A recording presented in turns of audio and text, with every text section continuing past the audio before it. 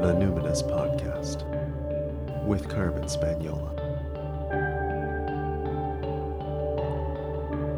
Hi there, and welcome to the Numinous Podcast, where usually we have interesting conversations with everyday folks about the mystery of life. This podcast is a complement to the Numinous School, an online intuition development course for people who want their self-awareness to make a difference in the world.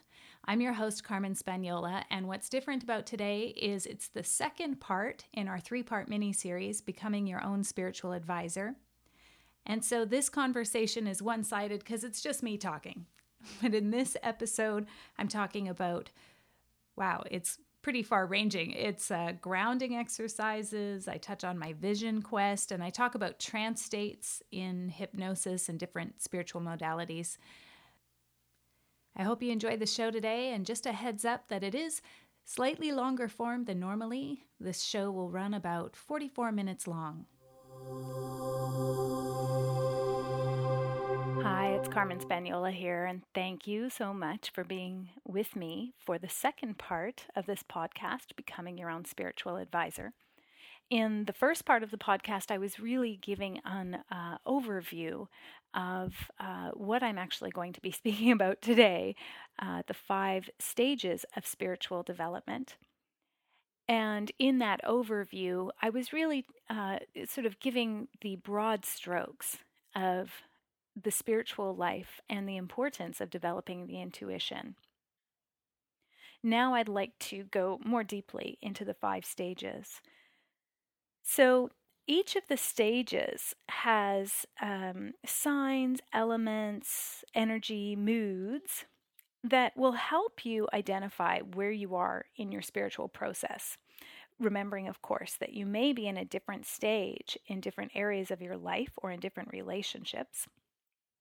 And each also has a shadow expression.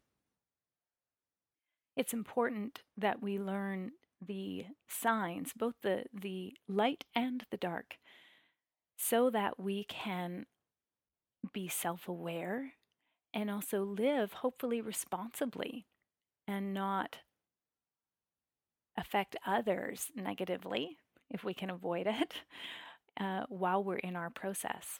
Matthew Fox said, "Humankind cannot live wisely, sanely, or gently without the cosmos. Without the cosmos, humankind becomes arrogant and manipulative in its idolatry of itself and its ways." And as I said before, we are a metaphor for the universe and for spirit. And so we need to be able to live in this state of flow and self-awareness of our place in the cosmos so that we don't slip into the myth that we're the center of it all. So part of the way that we learn our place in the cosmos is about the seasons and the rhythms of the cosmos, and that's really what the 5 stages of spiritual development reflect. The first stage is called the inbreaking. The inbreaking is what the Quakers talk about. They talk about the inbreaking consciousness of God. It's the nudge towards consciousness, and the energy of the inbreaking is of something from the outside exerting an influence on you. But I love the way that Rumi has written about this in the simple phrase, "That which you seek is seeking you." So here are some of the elements and signs and symbols of the inbreaking period. Morning, spring, birth, infancy, seeds, vision, awakening, transformation, inspiration, imagination, willingness.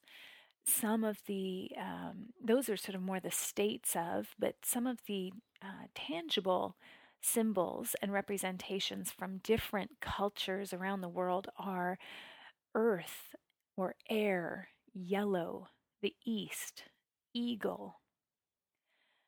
Visualization is also associated with the inbreaking, sunlight, surrender, and the conundrum, the paradox of both form and formlessness. Now, the shadow side of the inbreaking, shadow associations would include protracted immaturity, blissful ignorance, what Joseph Campbell calls the refusal of the call to adventure, and also just an attitude of unwillingness. So there is a story I'd like to share about a friend of mine. She was living in London for a couple of years with her family, and she was in a horrible apartment fire. It was actually a whole building, and I think it even spread to other buildings. It was such a huge fire that it was even on the BBC. And they, were awoken at 2 a.m., could hear alarms, and had to actually, they couldn't get down. The entire floor below them was engulfed in flames. So she and her son and their cat and their dog had to scramble up the fire escape and up over this wall to get onto the roof. But when the fire trucks came, there were no ladders that were long enough to get to them. So this massive fire, I mean, the whole building was engulfed in flame. They had to wait on the roof, hoping that the trucks would be able to put it out to get to them. So completely terrifying, as I'm sure you can imagine. It changes your life and really puts you on, high alert for potential danger, and creates that sense of insecurity and it's just incredibly stressful. I mean, unimaginable. I can't imagine it. Well, it turns out that this is not her first massive apartment fire that she has had to escape from, and they all did escape and were taken in by kind neighbors, but not the first. What are the chances? I mean, it's shocking and terrifying.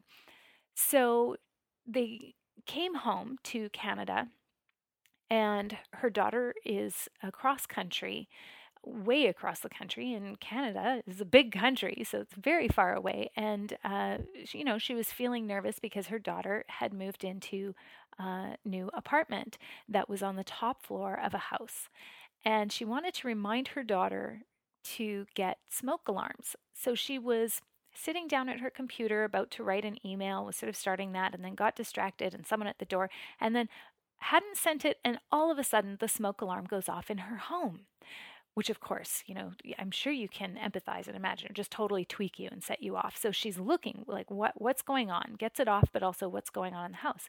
Nothing, no smoke, just her smoke alarm going off randomly. So she remembers, I want to send that email to my daughter. She sends the email. Her daughter responds, wow, it's the craziest thing. I was, in my apartment, and the smoke alarm went off just like a couple hours ago, just randomly. And I looked around, and there was nothing. It was fine. And then I come to the computer, and here's your email. So come on, people. She's way across country.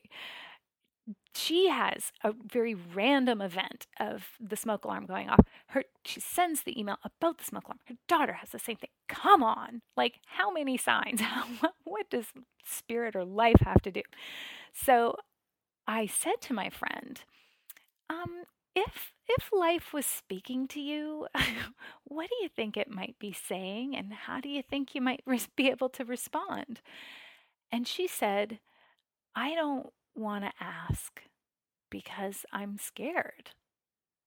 And boy, I mean, isn't that understandable? Of course. Of course. Who would want to ask? It seems terrifying. Who would want to ask? Because there's such a visceral fear that would be accompanied by that. So, of course, it's okay to be scared and nervous, but the lesson of the inbreaking is about becoming comfortable with the non-ordinary. And it's about willingness to meet that and ask it, what do I have to learn? What do you have for me? I'm ready for the next piece. The shadow side of this stage is refusing the call, denying the signs and the omens and the communication that you're receiving from life. And the problem with that is when you are unwilling to respond, when you refuse the call, you give spirit the time and space and opportunity to have to be persistent. So know this, that you can learn skills that alleviate the fear and discomfort of the spiritual inbreaking. There are very simple and basic and quite universal skills that you will recognize. Not every path or philosophy or tradition will use these words, but they will all incorporate the essential practice of these first two that I'd like to share with you today. The first one is grounding, and the second is often referred to as shielding. First of all, grounding. Grounding is important for two reasons. It's important because this time can be really exhausting. The inbreaking, there is so much growth and so much newness, and so much of your energy is sort of open and on high receive, that you want to be drawing on universal energy and not depleting your own, because it's inevitably going to be a time of high activity. And that could mean a huge energy output for you. Earth energy is reliable. It's, talk about deeply resourced. It's infinite and it's practical. And so that brings us to the second reason why grounding is important. You don't want to become so heavenly bent that you're no earthly good. So we all know people who are deeply spiritual, but they're kind of flakes. And, they always kind of have their head in the clouds and they're not great implementers. And, I'm totally generalizing here, but it's, again, it's a cliche because it's to a large extent true. So grounding exercises help you to be well earthed, keep your feet on the ground, stay practical, and be efficacious, that really you can move through your life in a way that causes concrete and tangible improvements. So, grounding exercises involve either visualizing an earth connection or using metaphors for stability, strong like tree. But you can invoke simple rituals to enhance your earthed energy. Simple things like painting your toenails red and making that sort of ceremonial as you're doing it, or choosing to walk in flat shoes instead of heels for a day, or if you need some grounding energy, you need some focus, you need to feel centered and stable. Don't just go get a massage. Go get a foot massage. Get some foot, some reflexology. And when it comes to what you're putting in your body, think about that. Think about the symbols. So root foods, superfoods, things that are of the earth will be really beneficial for you. The second skill that's very useful in the inbreaking period, shielding, that, so the Quakers have a variation, and, I love the Quakers. They're um, just a sort of tangential point that I'm a liberal Quaker, or I attend the meeting in our hometown that is a liberal tradition. And what that means is we're bound by a shared set of practices, not a shared set of beliefs. So there are plenty of Quakers who are non-theistic. They don't actually believe in God. Um, they believe in themselves or a nature kind of spirituality. Um, But the common set of practice is coming together to sit in silence and just listen for whatever that still small voice inside wants to say, or whatever God wants to say to you, however you think of it. Anyway, a practice of the Quakers is also called holding in the light. And, some people are quite literal where they're visualizing holding somebody else in the light of God or the light of truth. That's quite a common Quaker interpretation. I often just like to interpret it as holding in the love. So I sometimes imagine, a kind of pink light or pink with gold shimmering, because I'm very aesthetic that way, a pink shimmering gold light flecks of gold that go from my heart space and my chest to them and surround them. It's kind of like a Care Bear stare. I just send out the love. um, in essence, shielding involves working with either light or energy to boost your spiritual immunity. And again, that's usually through visualization or through ritual. The language of the word shielding in many ways doesn't work for me. So if it doesn't work for you, I totally hear you.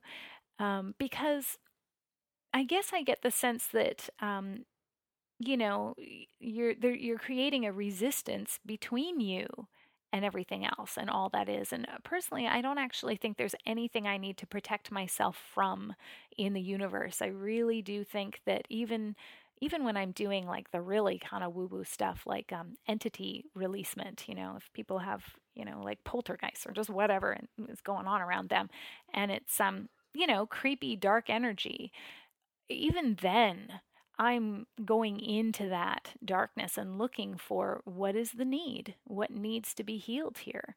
And there's always a need for something to be healed.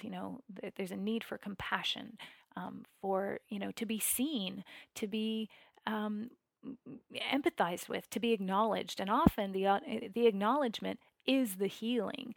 So I sort of just acknowledge that for me, everything in the universe has its place, light or dark. And so I don't really try to shield myself and put myself in a bubble per se.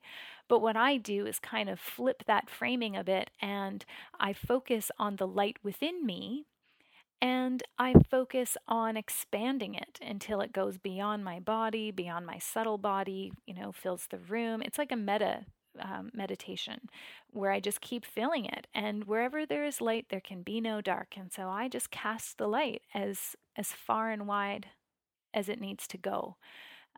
So that's kind of what I'm doing. I don't really do the bubble visualization, but it's totally up to you.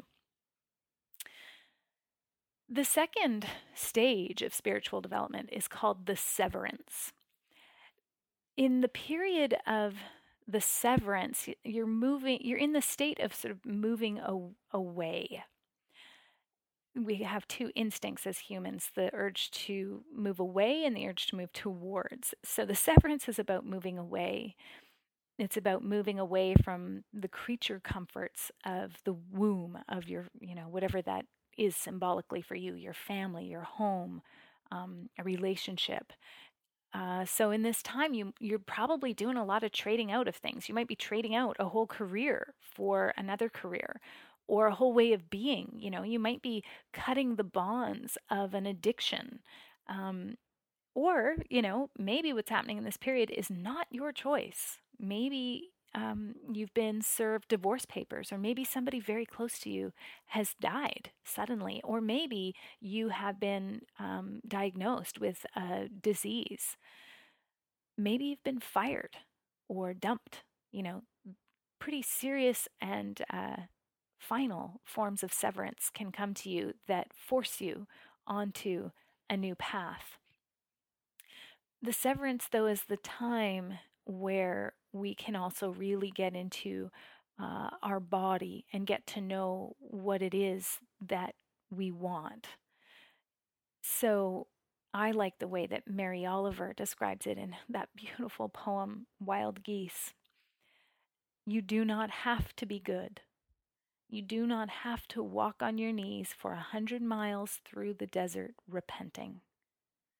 You only have to let the soft animal of your body love what it loves. Oh, I love that one. Oh, it gets me every time, man. Love it. Mary Oliver, I love you.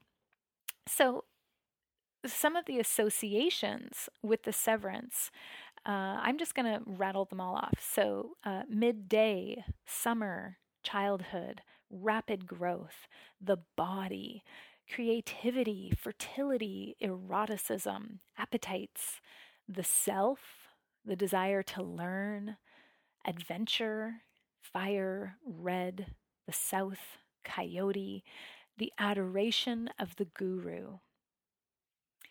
Some of the shadow associations with the severance include spiritual leapfrogging, a short attention span, a lack of commitment, self centeredness, materialism, irritability, and ruthlessness. So, the lessons of the severance involve not only a newfound independence, but we're also grappling with the issue of trust, learning to trust yourself, learning to trust others, who we can trust out in the world, and learning to trust our intuition. And the shadow comes into play a lot more as we enter the severance because we can get very ruthless when we are untrusting. We can be cold hearted. We can sort of steamroll through people and events and miss their importance. And, I know, I mean, hey, we all have aspects of ourself that are the shadow that, we're embarrassed by or that we wish weren't part of us. And sometimes we try to, look at them as strengths and all of that. But I still struggle with knowing that as much as I work on compassion and understanding and expanding my heart space and being patient and tolerant and all of those things, I I can be very ruthless in severing ties and relationships if they don't serve a higher good or purpose. And yeah, I have had to say, I love you, but you can't be in my life to family members and people. But, and on a conscious level, I can say, well, obviously that needs to be the case because there's, toxic influences here. But it still hurts, it's still family. It hurts also to know that even when it's not such a big thing, when it's not a relationship on the line, in kind of small interactions at times, there is a part of me, especially when I was younger, not so much anymore, but I still know it's there, that can have this kind of brush off contempt for people who sort of just can't get it together. And like that is sort of the worst expression of my um, shadow side in that space where I'm ready to go, you know what, done with that, on to the next thing. There are a lot of different ways to move through the severance. You don't have to be ruthless. And it's taken me a long time to learn that. A skill that can expedite your movement through this stage is that of ritual. And boy, has that ever been helpful for me with cutting the ties with the parts of me that can be ruthless. So, ritual is holding up your end of the conversation with spirit, it's embodying your intention. And because spirit works on the subconscious level, and again, your body is your subconscious mind, ritual is you actively speaking the language of spirit. Now, ritual and ceremony are not the same thing exactly. Ceremony is more like ritual dressed up. But ritual can be as simple and as quiet as drawing an affirmation card every day, or it can be as overt and bold as going on a personal development retreat. It doesn't matter what you do or how, but at its core is intentional. It is intention. And so, as I said, ritual is a declaration of your intention. And I mean, this is what I love so much about regression and what inspired me to become a clinical hypnotherapist. It's the fact that you can enact so much ritual in a session while you're in a trance state. And you know that your intention is resonating on the deepest spiritual level because you're working at the level at which spirit functions, the subconscious level. So I love that because even in my spiritual life, I really appreciate efficacy and impact. And I love to share the story, a story that I learned on my own vision quest. So, a ritual that I enacted was going out into the desert and fasting for 4 days. But there was a few days before and several days after to really get into the state, a prime state for going out and experiencing this encounter with myself and with my spirit and soul. And the leader of my retreat, my quest. His name is Sparrow Heart. His website is circlesofairandstone.com. No, sorry, that's his company. The website is questforvision.com. I highly recommend Sparrow's group because it's a very spare encounter in the wilderness. It's a very essential experience.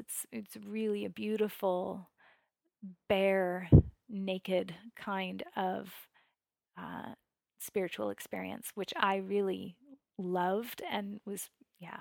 I mean, I hate to use cliched words, but it was profoundly transformational for me. And I needed to go on this quest to die to my old way of being and to learn what the vision was for the future version of me. And boy, did I get it, and then some.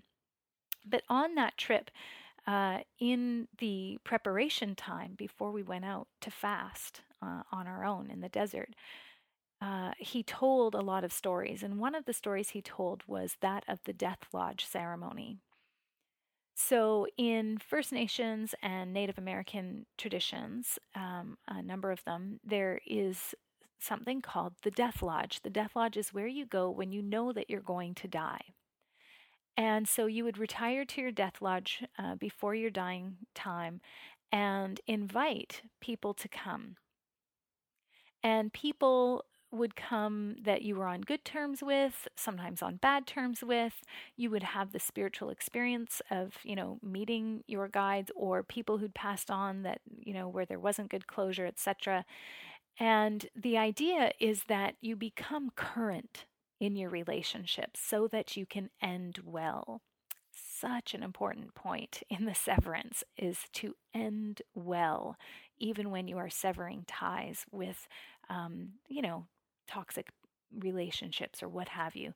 Very important to be current in all of your relationships and up to date, everyone having said what they need to say.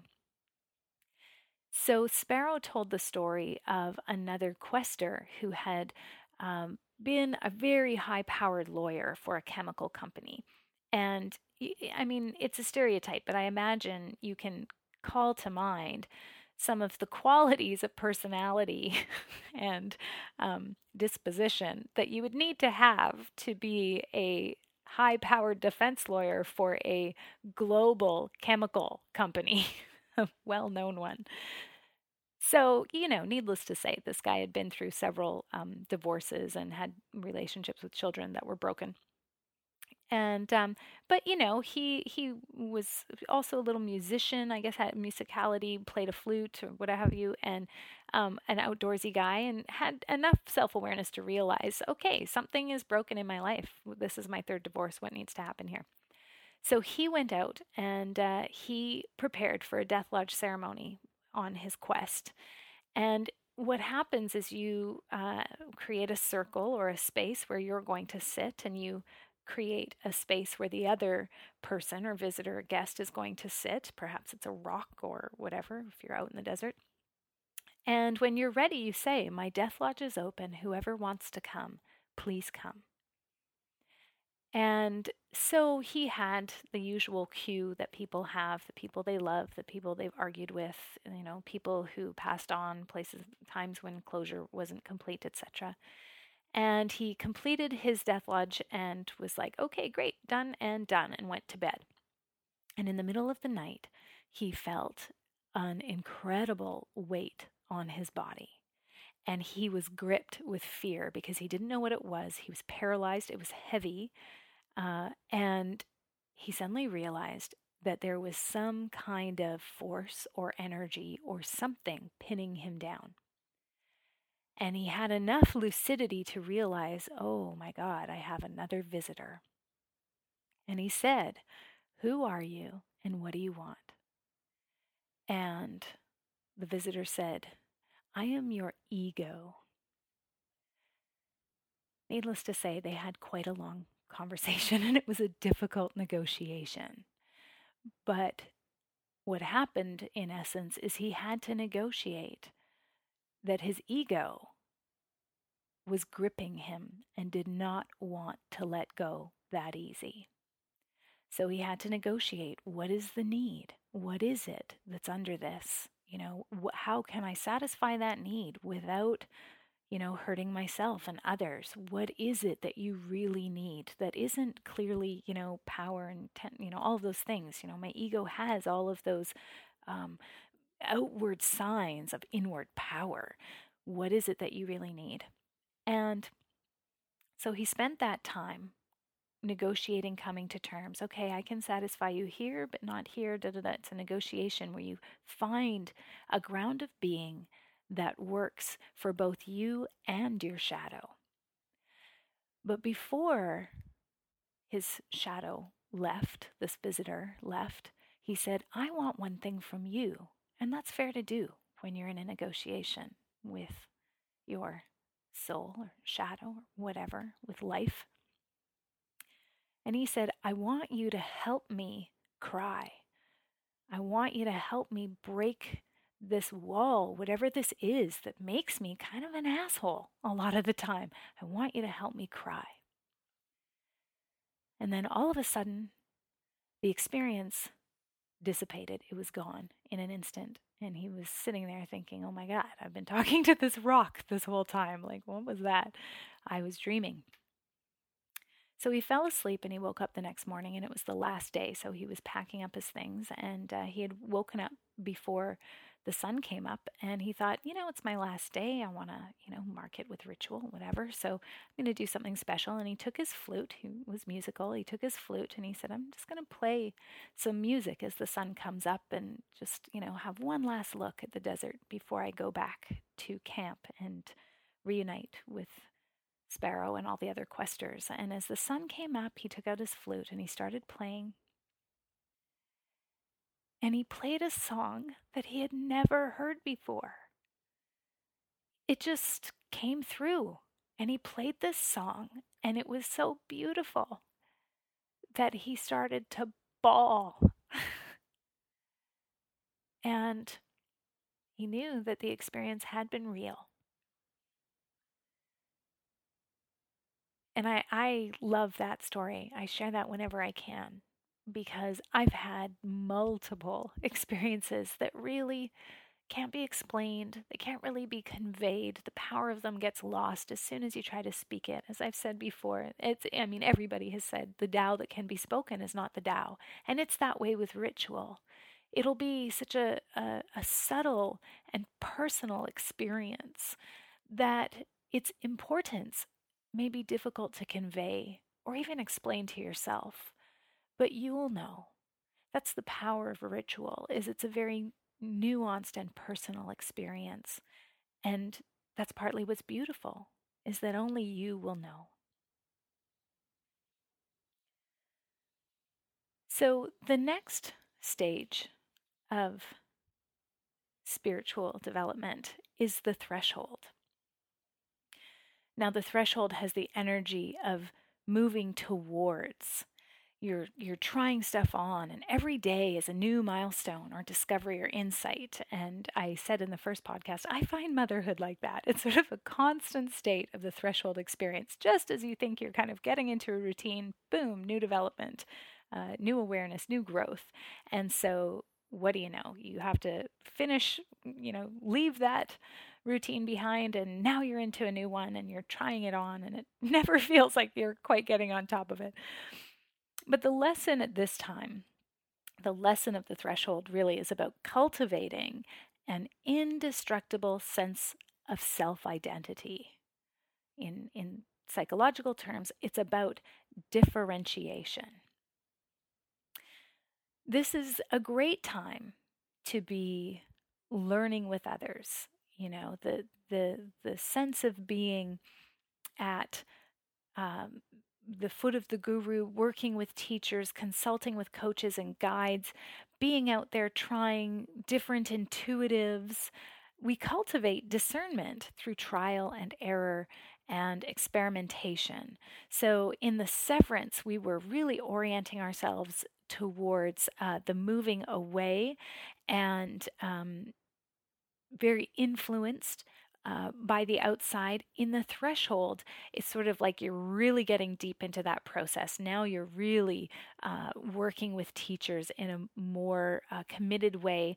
You're also taking more risks. You're trying more things on. And a useful skill in the threshold is getting yourself into the light trance state so you can do your spiritual work. Meditation is the place to start, but if you find that difficult, you can try other things, because anytime you're in the zone, you're in a light trance state. So,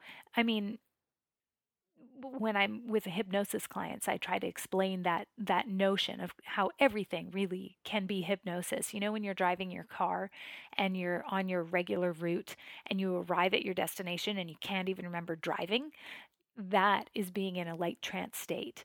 Maybe it's a deep trance state. You're in a trance state. You're in the zone. Some people get that when they're running. You're running. You're doing your regular route, but then you arrive there and it feels like it's only been 5 minutes, and in fact it's been 20. People also have that with swimming and other sports as well, even rock climbing and stuff like that. When you have that intense focus such that time falls away, everything falls away. My friend Karen Evelyn, who is a coach and trainer, calls that the genius zone. Shaman, they use the drum to help get into that light trance state. Because the drum, of course, is the archetype of the heartbeat. That rhythmic pulsing leads us very easily into ourselves and puts us in trance. And in yoga, we come back to the breath. In meditation, we come back to the breath because it's consistent and gets us into that rhythm. For me, I actually find my most interesting revelations and intuitive hits come in the morning as I'm waking up, as I'm passing through the brainwave state that is, the light trance state. So I'm going to just read off again some of the associations with this state, the threshold state. So evening, autumn, adolescence, cleansing, harvest, foresight, in between states, differentiation, acceptance, introspection, dreaming, self love, water, black, deep blue, west, the bear, hibernation, soulfulness, compassion, empathy, manifestation. The shadow side of the threshold, those associations could include fear of depth, self-criticism, over-concern with meaning, and spending too much money. I'm going to get to that bit in a bit, but I should say that the hallmark of the threshold experience is of being worn out at the end. The threshold is a tiring experience. Meditation teacher that I know, Kimmy Leslie, calls it the threshold of chaos that leads to breakdown.